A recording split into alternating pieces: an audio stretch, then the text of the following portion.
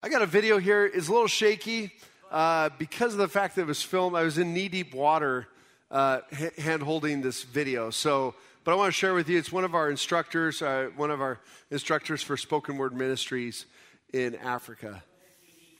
Hello, my name is Yama Godfrey. We are from a program in a refugees camp, Budi. I'm also one of the instructors of OBS, and we are together with the pastor Dave. And now we are in the other side of the river, planning to cross to the other side of Adjumani.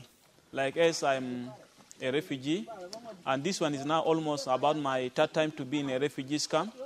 We went to Uganda the first time when I was a refugee is 1989. We based in a camp called Oleji Refugees Camp, Stroke Ogujabe. That is the first refugees camp I have been. And also we go back and stay for a short moment. After 2 to 3 years, we also come back to a refugees camp. And we now based in Palorinya Refugees Camp. And this time also we are a refugees. Now I have stayed in a refugees camp for 4 years. And altogether during the time when we go back, we return, we stay for 20 years. And it is about now 24 years I was being a refugee in Uganda. We received this STS training, we start on 2017. That is the time when we came to the refugees camp and we received the program of STS. And I like STS very much because it changed my life. The time when I came to the camp, we have an enmity between the other tribes like the Dingas. And when I attend this program, they teach us about forgiveness. And that thing, it changed my life because I have a better heart with these people. When I saw them on the road, for me, I cannot greet them. But this time, STS changed my life. It made me to forgive. As a pastor, this oral Bible have really done something great. Like in our refugees camp in Palorinya, we have about five oral Bible school. One in Ibudi, one in Ipasu. The third one is in Morobi. And then the other one is in Dama East, and the other one is in Dama West. And really, it have changed our community because the time when we came here, we cannot, our community they are against other tribes. But this time, when the oral Bible school was introduced, people start to forgive each other. They started to share everything together with the other tribes that they are thinking that it is their enemy, but they are now friends in one place. Thank you. And what tribe are you? The tribe? Yeah, what tribe? Our tribe here, people who are in this side, we are Kuku. That's our Bari speakers. And then the tribe that the Kuku hate very much is the Nuer and the Dinga tribes. But this time, they are now working hand to hand, also in doing other workshops concerning about the oral Bible school. They're all sharing things together. So, Pastor Godfrey Yama, and hopefully you could understand that. I've gotten used to kind of hearing the accents, and it sounds normal to me. But certainly his English is better than my body. Body is the language that they speak. But Pastor Godfrey Yama, he oversees 5 of the oral Bible schools in his area. And one of the things that he was sharing that I thought was just so beautiful was he's part of the Kuku tribe. The Kuku, they have no love lost for the Dinkas or the Nuer. The Dinkas and the Nuer are the ones who have kind of started the Civil War. And as a man who has spent 24 years of his life in refugee settlements back and forth, when war broke out between the Dinka and the Nuer, the tribes themselves have problems with the other tribes. Well, one of the things he was sharing is that since they learned the oral Bible schools, now it's brought them together. They forgive. They know the word. They share all things in common. They're happy to serve one another. And really beautiful testimony. And I'll be showing you more and more testimonies from my last trip here as we go. But wonderful things happening through that oral Bible school. If you haven't had a chance to join the Simply the Story Sunday school class, it's for adults, anybody. That happens Sunday mornings during the first service. Naomi and Alan are teaching how to teach oral inductive Bible study. And it's a wonderful course, and that'll prep you to go work with them in all over. Let's see, we're now South Sudan, North Sudan, Uganda, Kenya. So we'd love to send more people from Calvary Chapel Old Town. All right. With that said, let's get into the Word. Tonight, let's pray, and we'll start out in 2 Samuel chapter 20. Lord, we thank you so much for this time together. We thank you for the wonderful worship that Augie and Golda led, and just the whole worship team. It was so wonderful to join in with them and sing your praises and lift up your name.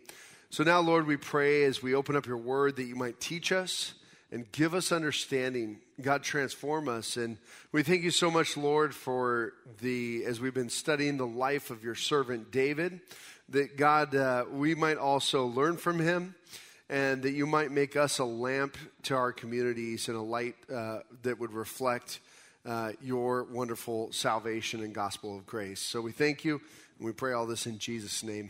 Amen. All right, we're in 2 Samuel chapter 20, continuing on in the life of David. Now, we left off last week with King David just coming back into Israel. Absalom, his son, had tried to overthrow him, and Absalom had actually chased David out of Jerusalem and put him on the run. Well, Joab and the army took care of Absalom, and then Joab kind of got David out of his grief, and finally they returned to Jerusalem. But we left off in the chapter with Israel a little bit upset, the other tribes of Israel. So we have Judah. So from now on, we might mention Judah and Israel. So Judah, the one tribe of Israel, versus all the other tribes of Israel.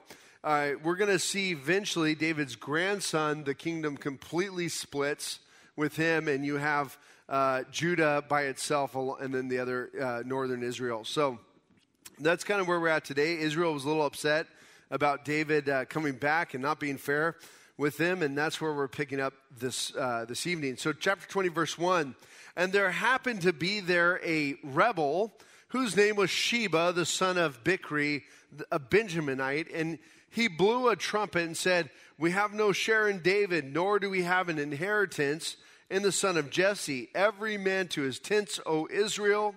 So every man of Israel deserted David and followed Sheba, the son of Bichri.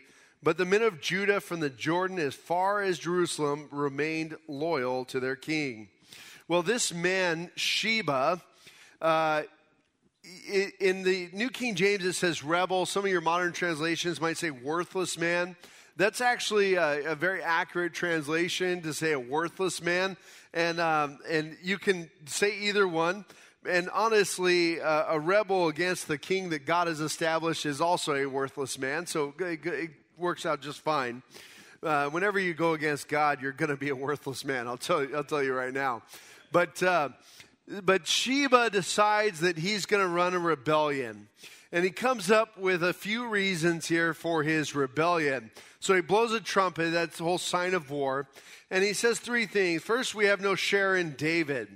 So basically what this is saying is that David has no right to his sovereignty, to being king over Israel. So Israel has no share with David. David's for Judah.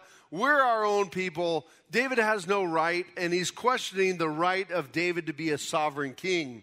Second thing he says, nor do we have an inheritance in the son of Jesse. And that idea there is that Saul was the king. God made Saul king, and Saul was from the tribe of Benjamin. David, on the other hand, was no regal man. He had no inheritance with the king, Saul, but rather David was the son of this poor farmer, Jesse. And so therefore, there's no reason to follow David either, because he's just the son of Jesse. It was just a way to speak poorly about King David. And lastly, he calls every man to his tents, O Israel. That's the battle cry. Every man to his tents. We're going to go take care of this. And so every man left. Now, one thing I want to say about this is be careful when people bring up catchy slogans, because the fact is you need to understand the substance of what's being said and not just believe everything that is comes along with a catchy slogan. And I think, sorry, I forgot to pull up my notes here. I opened up my iPad, but no notes. There we go. There's so many catchy slogans going out there, and we've seen a lot this past year. And you yourself need to be a judge and use wisdom in discerning whether this is something true or not true. Let me give you an example of this. Black Lives Matter. That's been a popular slogan. The banner, the flag has been flown everywhere. And yes, black lives do matter. Lives matter, period. All lives matter. But if you were to say all lives matter or distinguish something like that, you were considered wrong or evil in some way. In fact, I saw one pastor holding up a sign, one popular pastor, that said, "No lives matter until black lives matter." And I would challenge you on that. That sounds like a catchy slogan, but let's think about that for a moment. Is it true? Is it true? Is that the rally cry we should be jumping to? No lives matter until black lives matter? And which black lives matter, or which black lives are we talking about? What is the abuse level? We should be asking ourselves these questions before just jumping onto some slogan to overturn police cars, burn cities, do all these sorts of things. Now, certainly, if there's some sort of injustice going on in a city, it does call for us to stand up, to make our voices known, to call for reform if needed, to call for justice if necessary. But these slogans that have been going around have caused people just to buy into because it's popular, it's catchy, everybody else is doing it. But the question is it true? And so Sheba here, as he gets this rebellion going, and he actually draws with him most of Israel, it appears. But there were some who stayed true to Judah, to David. That's all. But the men of Judah from the Jordan, as far as Jerusalem, remained loyal to their king. Turn with me over to Ephesians chapter 4 for a moment. Ephesians chapter 4 and verse 1. You're faster than me, Katie. Good job. I, therefore, the prisoner of the Lord, beseech you to walk worthy of the calling with which you were called, with all lowliness and gentleness, with long-suffering, bearing with one another in love, endeavoring to keep the unity of the Spirit in the bond of peace. Paul writes this good command and an exhortation to us, the Christian, and how we conduct ourselves in this world. Now, Paul has become a prisoner. And what he says first is to walk worthy of the calling to which you were called. What calling were we called to? Well, we were called to eternal life in Christ Jesus. We were called into the kingdom of God. And now, as citizens of the kingdom of God, we're to walk worthy of that. Well, what does that mean? That means to represent the kingdom of God in a right fashion and right manner. So, what does that look like? Well, Paul says, with all lowliness and gentleness. So there's a humility and a gentleness with those who are part of the kingdom of God. We're not overreacting in every situation when we interact with other people, even when we disagree with them. Our goal is to represent Christ and not ourselves. With long-suffering, bearing with one another in love. Well, that's a high command for us, right? To have long-suffering endurance. Have you ever tested your long-suffering with those you don't agree with? I mean, just for a moment, just think about how well do you do. Think back to the last few people you've interacted with that you have disagreed with, and how do you show love and long-suffering in such situations? Just a challenge for you to think about. Bearing with one another in love. You know what the word bearing means? The word bearing is not something that you want to do. It's something that you do because you need to do it. It's something that you endure. Whenever the scriptures talk about bearing with, it's not the fun thing. It's not the thing we want to be a part of. It's not the easy thing. It's the thing that we have to really consider, make a decision, and practice.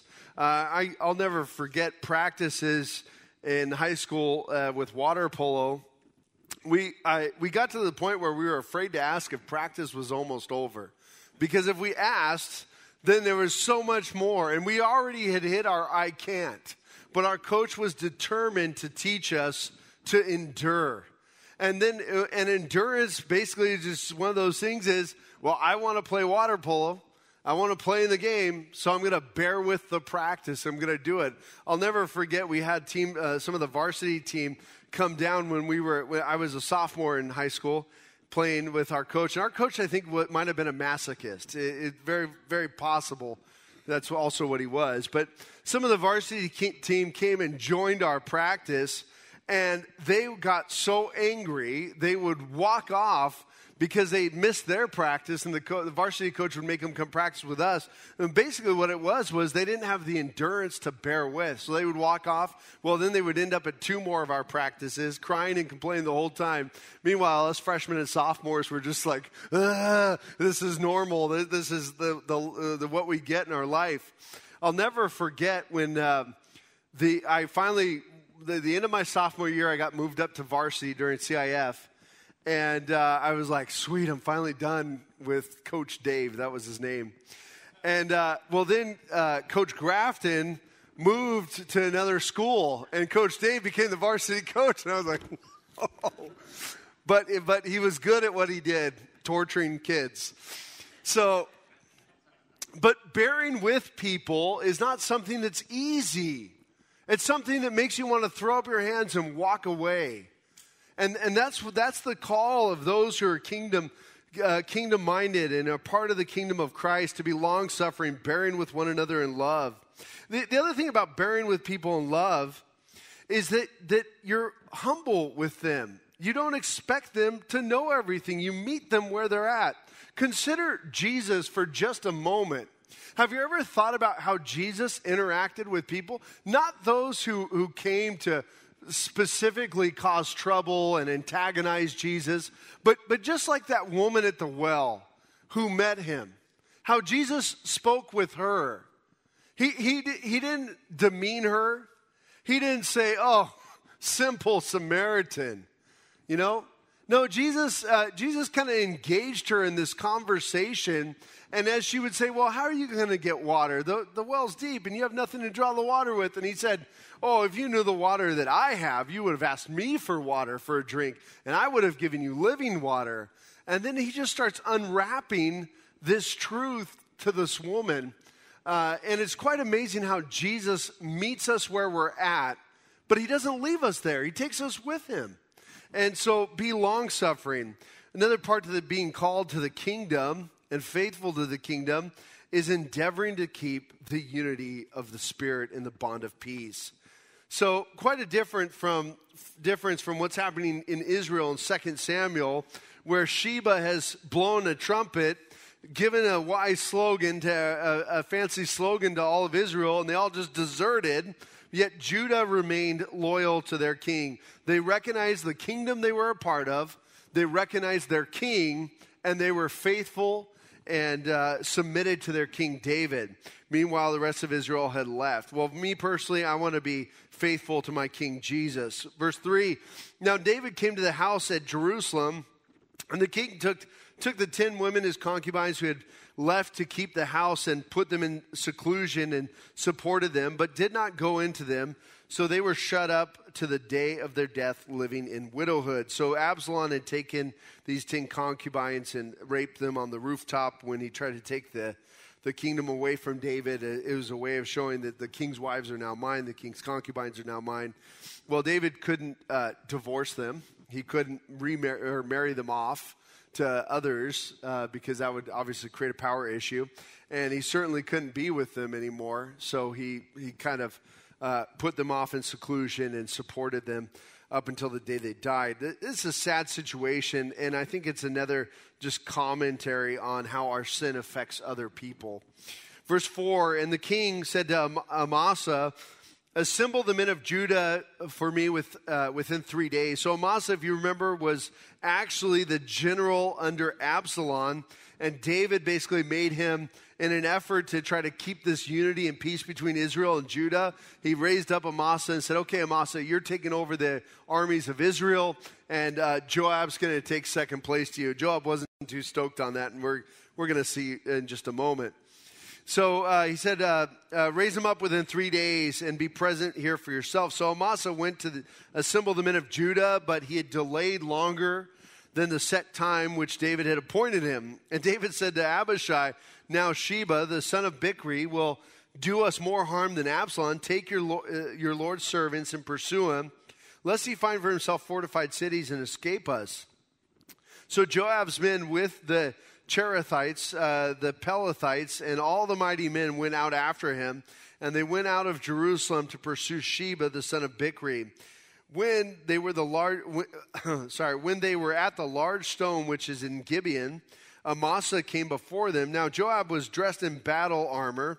On it was a belt with a sword fastened in its sheath at his hips.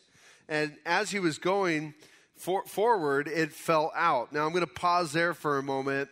So Amasa is told to assemble the men. Now, if you remember, Absalom made a fatal error because he took bad advice from one of David's spies, and he didn't pursue David and attack David immediately. Absalom was a vain man. He had no battlefield experience, and he just took this plan of Hushai, and he lost the whole battle as a result. David's not making that same mistake. David is a man of war. David understands this, and David says, hey, we can't let Sheba get away. Amasa, form the armies right away. Get out there. Well, Amasa is not at all up to the task. He doesn't do it. He doesn't get it done. He's a very poor general. So David actually asked Abishai, his personal guard, the leader of his personal guard, to get the army going and get after Sheba. So on the way, Joab here is dressed out in armor. He's got the sword around his hip, and he lets it kind of fall out. Then Joab, verse 9, said to Amasa, are you in health, my brother? And Joab took Amasa by the beard. Now that's like a weird way, a sign of greeting one another, to take it by the beard. You know, I don't know what that would look like, but we can try it sometime. You know, those of us with beards, just grab hold of each other's beards. You know, so it's going to go about as well as greeting each other with a holy kiss, right, guys? Okay, so anyway, Joab takes his right hand to kiss Amasa, but Amasa did not notice the sword that was in Joab's hand, and he struck him with it in the stomach, and his entrails poured out on the ground, and he did not strike him again, thus he died. So Joab is he is a dangerous man. We've seen this over and over from Joab, how dangerous he is. And then Joab and Abishai, his brother, pursued Sheba, the son of Bichri. Meanwhile, one of Joab's men stood near Amasa and said, whoever favors Joab and whoever is for David, follow Joab. But Amasa wallowed in his blood in the middle of the highway. And when the man saw that all the people stood still, he moved Amasa from the highway to the field and threw a garment over him. When he saw that everyone who came upon him halted. When he was removed from the highway, all the people went after Joab to pursue Sheba, the son of Bichri. It was basically a speed bump for everybody. Joab murders Amasa, leaves him there dying in the road. His man says, let's follow Joab if you follow David. And here's Amasa just dying, wallowing in his blood. And everybody's kind of like shocked at the sight. And so just toss him into the woods there, throw a blanket over him. Now, all right, let's go, guys. And they all went. It's pretty gory. I'll tell you this about Joab, though. Joab was furiously loyal to David. That was the one good trait about Joab. He was a man of war who was very loyal to King David, although he also is very deceitful in the way he deals with people. Verse 14, and he went through all the tribes of Israel, this is Joab, to Abel and Beth-Makkah and all the Berites. So they were gathered together, came and besieged him in Abel of Beth-Makkah, and they cast up a siege mound against the city. And it stood by the rampart, and all the people who were with Joab battered the wall to throw it down. Then a wise woman cried out from the city, Here, please say to Joab, come nearby, that I may speak with you. When he had come near to her, the woman said, Are you Joab? He answered, I am. Then she said to him, Hear the words of your maidservant. And he answered, I am listening. So she spoke, saying, They used to talk in former times, saying they shall surely seek guidance at Abel. And so they would end disputes. I am among the peaceable and faithful in Israel. You seek to destroy a city and a mother in Israel. Why would you swallow up the inheritance of the Lord? And Joab answered her and said, far be it from me that I should swallow up or destroy. That is not so. But a man from the mountains of Ephraim, Sheba, the son of Bichri by name, has raised his hand against the king, against David. Deliver him only, and I will depart from the city. So Joab here had gone through Israel, and he actually found some people loyal to Israel. And then when they get to the city, they start sieging the city. And the people in the city are like, wait, I don't want this. Why are you going to kill us and my kids? And this isn't cool. So she speaks to Joab and says, and Joab says, look, if you throw out Sheba, then we're good. We won't destroy the inheritance of the Lord. I have no intention of doing that. So the woman said to Joab, watch, his head will be thrown to you over the wall. That's a new kind of volleyball game. So the woman, in her wisdom went to all the people. They cut off the head of Sheba, the son of Bichri, and threw it out to Joab. Then he blew the trumpet, and they withdrew from the city, every man to his tent. So Joab returned to the king at Jerusalem. And Joab was over all the army of Israel. He got his position back. Benaiah, the son of Jehoiada, was over the Cherethites and the Pelethites. Adoram was in charge of revenue. Jehoshaphat was the son of Ahilud. Ahilud was recorder. Sheva was the scribe. Zadok and Abiathar were the priest. And Ira and the Jairite was a chief minister under David. Now, chief minister might be actually like a personal shepherd, pastor sort of thing. And we're not really sure what that is. I did some research on it, couldn't find much. A lot of people think that David had a spiritual guidance with him, and that's what Ira represented. Not sure, but these are people of David's cabinet. All right, verse 21. Now there was a famine in the days, or chapter 21. Now there was a famine in the days of David for 3 years, year after year, and David inquired of the Lord, and the Lord answered, it is because of Saul and his bloodthirsty house, because he killed the Gibeonites. So the king called the Gibeonites and spoke to them. Now the Gibeonites were not of the children of Israel, but of the remnant of the Amorites. The children of Israel had sworn protection to them, but Saul had sought to kill them in his zeal for the children of Israel and Judah. Therefore David said to the Gibeonites, what shall I do for you, and what shall I make atonement that you may bless the inheritance of the Lord? I'm going to pause there. So the Gibeonites, they show up in Joshua chapter 9. The Gibeonites, and you can turn over to Joshua 9 for a moment because I'm going to reference a couple passages there. Joshua chapter 9. When the people of Israel were coming into the land, God had told Moses that they are not to make a covenant with any of the peoples of the lands. That God was going to absolutely remove the peoples of the lands and give the land as an inheritance to Israel. Well, the Gibeonites realized this group of Israelites was coming. They'd heard about them. They knew that they were coming in, that they were powerful. They'd heard about their God. So they were really smart. The Gibeonites basically decided, hey, maybe we can get Israel to make a treaty with us, but if they know that we're part of the land, then they won't do that.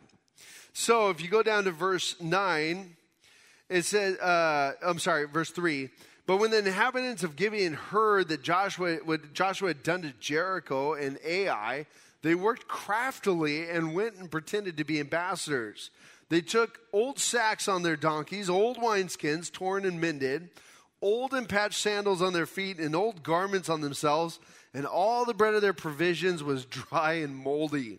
And they went to Joshua to the camp at Gilgal and said to him and to the men of Israel, we have come from a far country. Now, therefore, make a covenant with us. So they basically get everything old and tattered and looking old, and they even get bread that was their provisions. It was already moldy bread.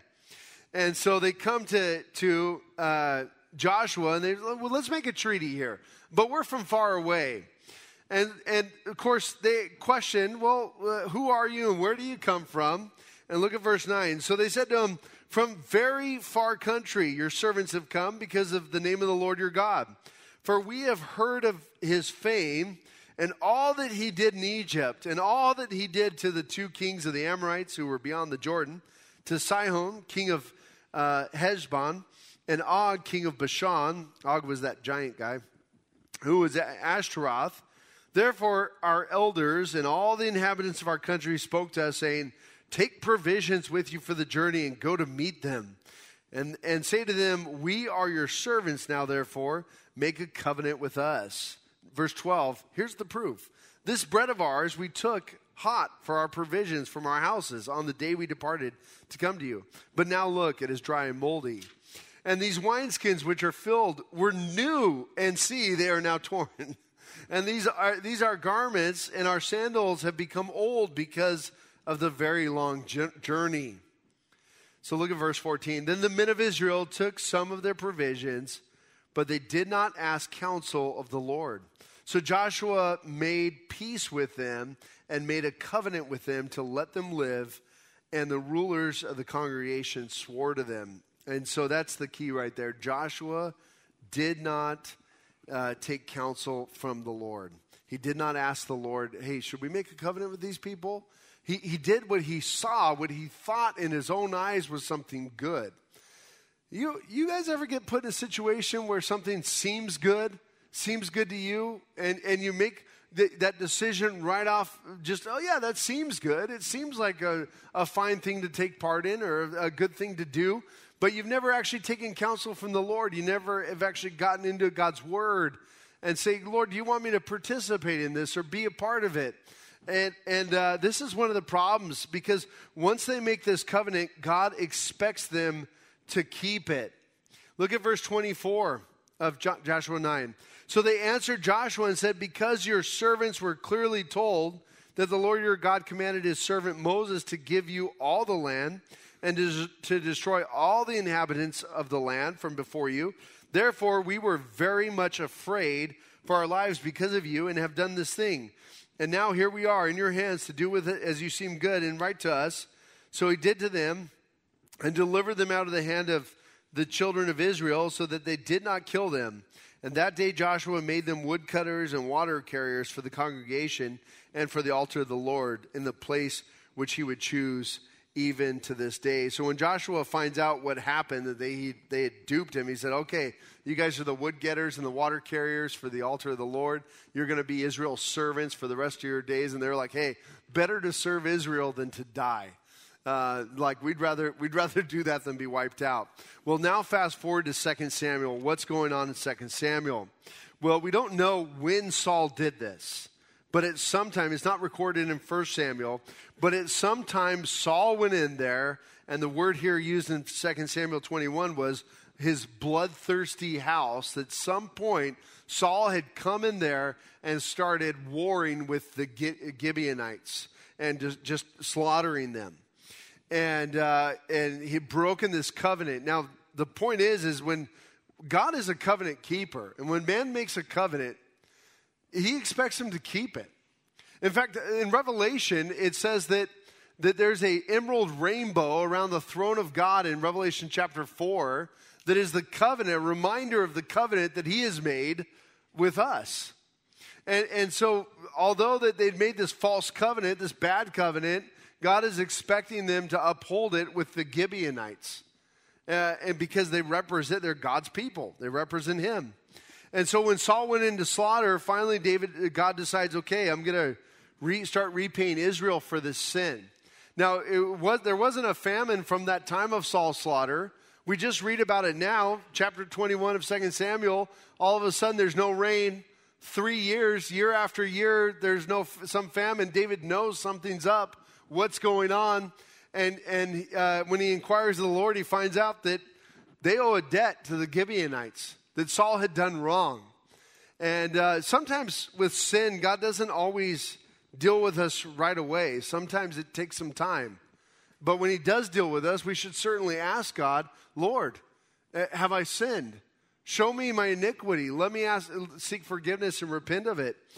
Don't expect just because God doesn't see a sin that he doesn't care. that because God doesn't judge you for a sin, that he doesn't care. God sees all sin, and he absolutely cares. And thankfully, we have the grace of God. We might not endure famines in this way, but we should consider if we're under the Lord's discipline as a believer for some sort of sinful attitude or action. And so David inquires of the Lord. He finds out about this. So he goes to the Gibeonites and he says, what can I do? The Gibeonites, verse 4, say, we will have no silver or gold from Saul or from his house, nor shall you kill any man in Israel for us. So he said, whatever you say, I will do for you. Then they answered the king, and as for the man who consumed us and plotted against us, that we should be destroyed from remaining in any of the territories of Israel, let 7 men of the descendants be delivered to us, and we will hang them before the Lord in Gibeah of Saul, whom the Lord chose. And the king said, I will give them.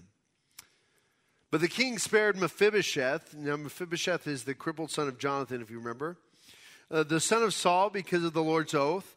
And that was between David and Jonathan, the son of Saul. So the king took Armani and Mephibosheth, the 2 sons of Rizpah, and daughter of Aiah, whom she bore to Saul, and the 5 sons of Michal, the daughter of Saul. Now, if you remember Michal, she laughed at David and kind of demeaned him for dancing before the Lord when the Ark of the Covenant was brought back into Israel. And we saw that from that point on, basically David had no children with her. It seemed like David just said, I'm not going in with you. And so she had these other sons from the other husband and that Saul had given her to while David was on the run. So he took those sons. The son, Adriel, the son of Barzillai, the Meholathite, and he delivered them into the hands of the Gibeonites, and they hanged them on the hill before the Lord. So they fell all 7 together and were put to death in the days of harvest, in the first days in the beginning of the barley harvest. Now Rizpah, the daughter of Aiah, took sackcloth and spread it for herself on the rock from the beginning of the harvest until the late rains poured on them from the heaven. And she did not allow the birds of the air to rest on them by day, nor the beast of the field by night. And David was told what Rizpah, the daughter of Aiah, the concubine of Saul, had done. Then David went and took the bones of Saul and the bones of Jonathan his son from the men of Jabesh Gilead, who had stolen them from the street of Bethshan, where the Philistines had hung them up, after the Philistines had struck down Saul in Gilboa. So he brought up the bones of Saul and the bones of Jonathan his son from there, and they gathered the bones of those who had been hanged. They buried the bones of Saul and Jonathan his son in the country of Benjamin, in Zelah, in the tomb of Kish his father. So they performed all that the king commanded, and after that God heeded the prayer for the land. And so David heard about Rizpah creating this memorial on the rock, and then he went and gathered up all the bones of these men who had been hung, the bones of David or Jonathan and Saul, took them back to Kish, to the Kish's tomb, that's Saul's father's tomb, gave a public burial, took care of all their bones, and then God heeded the prayer for the land. Now, a part of you might be thinking like, well, is this fair? Is it 7 sons, 7 descendants who weren't even a part of it, they're now like just all of a sudden grabbed from their lives what they're doing and saying, sorry, buddy, your dad murdered a bunch of people, you're going to go hang, right? I don't know about you, but I question that, and I don't have an answer for you about fair. But what I do know is when Abraham was concerned about God's judgment for the cities of the plain, Abraham asked a question of God, will not the God of all the earth, the judge of all the earth, do what is right? And the answer is yes. God will always do what is right and what is just. So we may not always understand, especially some of these Old Testament stories, how God worked. We don't understand all the dealings of all of this, but we just have to trust that God is a just God and always does what is right. Certainly we have plenty of God's character through the rest of the scriptures, and in this way, there's a lot of speculation. We could say that, well, in this way, God was also taking care of this threat against David's kingdom. I don't know so much about that, but we just don't know. All we can do is trust the character of God and know that whatever Saul did, as far as his sin go, it had a great effect on his children, his descendants. And we should always be cautious about playing around with sin or taking sin lightly. All right, we're going to finish up this chapter with kind of a little bit of a fun story. Well, it's fun and sad. Verse 15. When the Philistines were at war again with Israel, David and his servants with him went down and fought against the Philistines. And David grew faint. Then Ishbi-Benob, that's a fun name, who was one of the sons of the giant, the weight of whose bronze spear was 300 shekels, who was bearing a new sword, thought he could kill David. But Abishai, the son of Zeruiah, came to his aid and struck the Philistine and killed him. Then the men of David swore to him, saying, "You shall go out no more with us into battle, lest you quench the lamp of Israel." And so we don't know how old David is at this point. Some suggest he's up in his 70s. Some say 60, 50. He's probably up in his 60s at this point in time. But it could be 70 even. But here, what we do know is he's ready to go out to battle. Now, before, when the kings went out to battle, he didn't go and he got himself in trouble. Now he's like, okay, we got some Philistines to conquer. Philistines are rising back up. We're going to go take care of them. And he deals with this giant, this Philistine giant, Ishbi-Benob.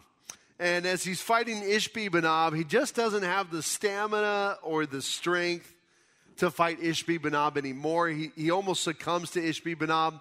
And Abishai steps in and slays the giant.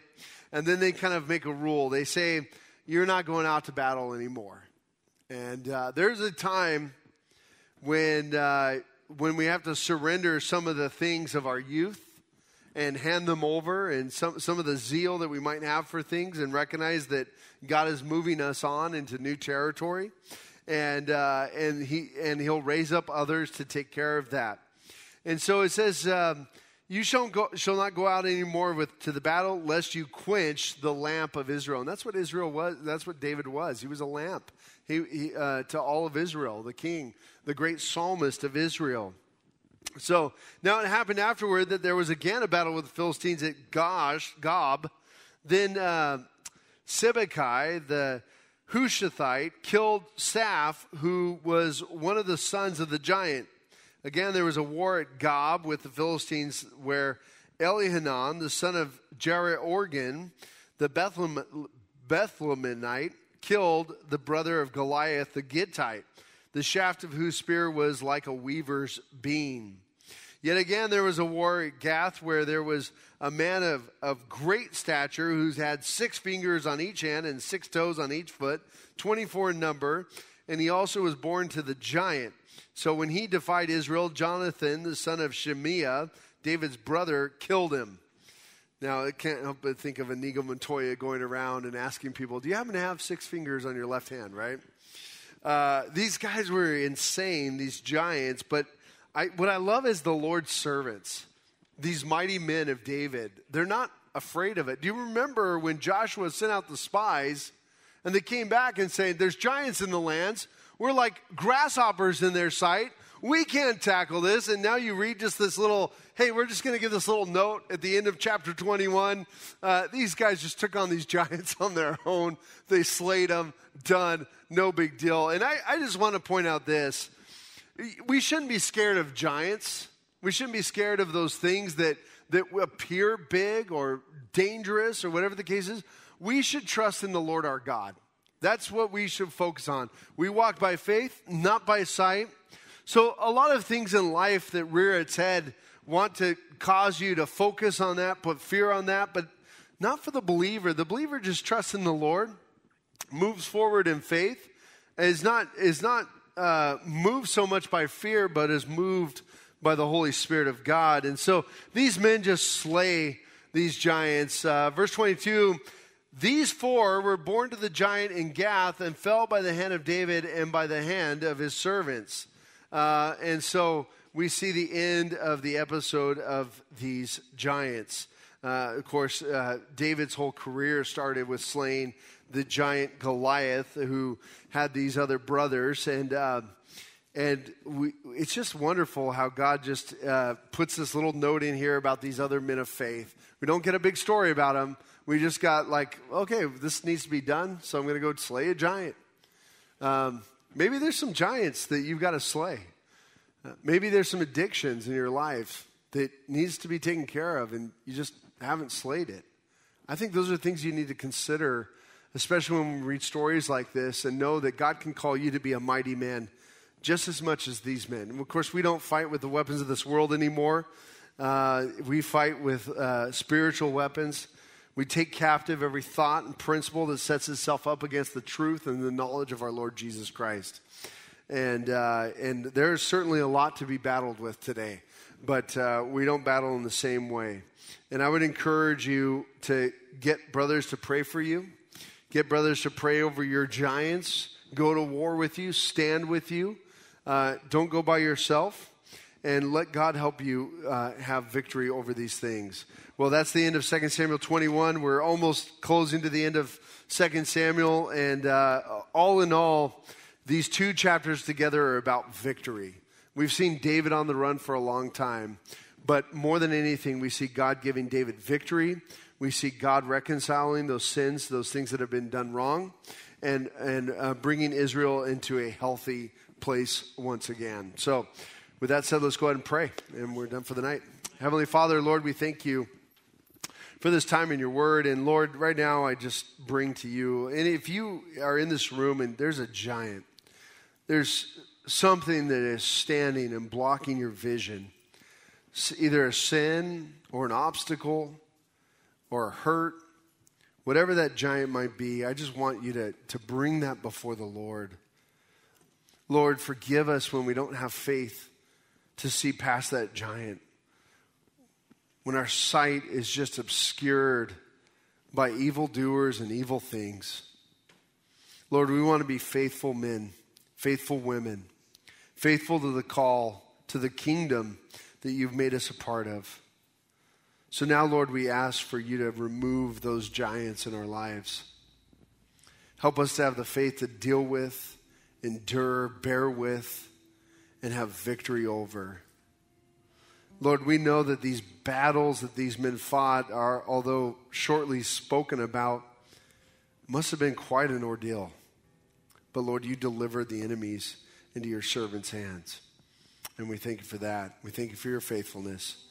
And we pray your blessing on these people. In Jesus' name, amen. David, when he was on the run from Saul and acting mad before Abimelech, wrote this in Psalm 34, "The righteous cry out and the Lord hears and delivers them out of all their troubles. The Lord is near to those who have a broken heart and saves such as have a contrite spirit." Praise God for the Lord and how close he is to us when we need him. May the Lord bless you and keep you. May he protect you and give you peace. Amen.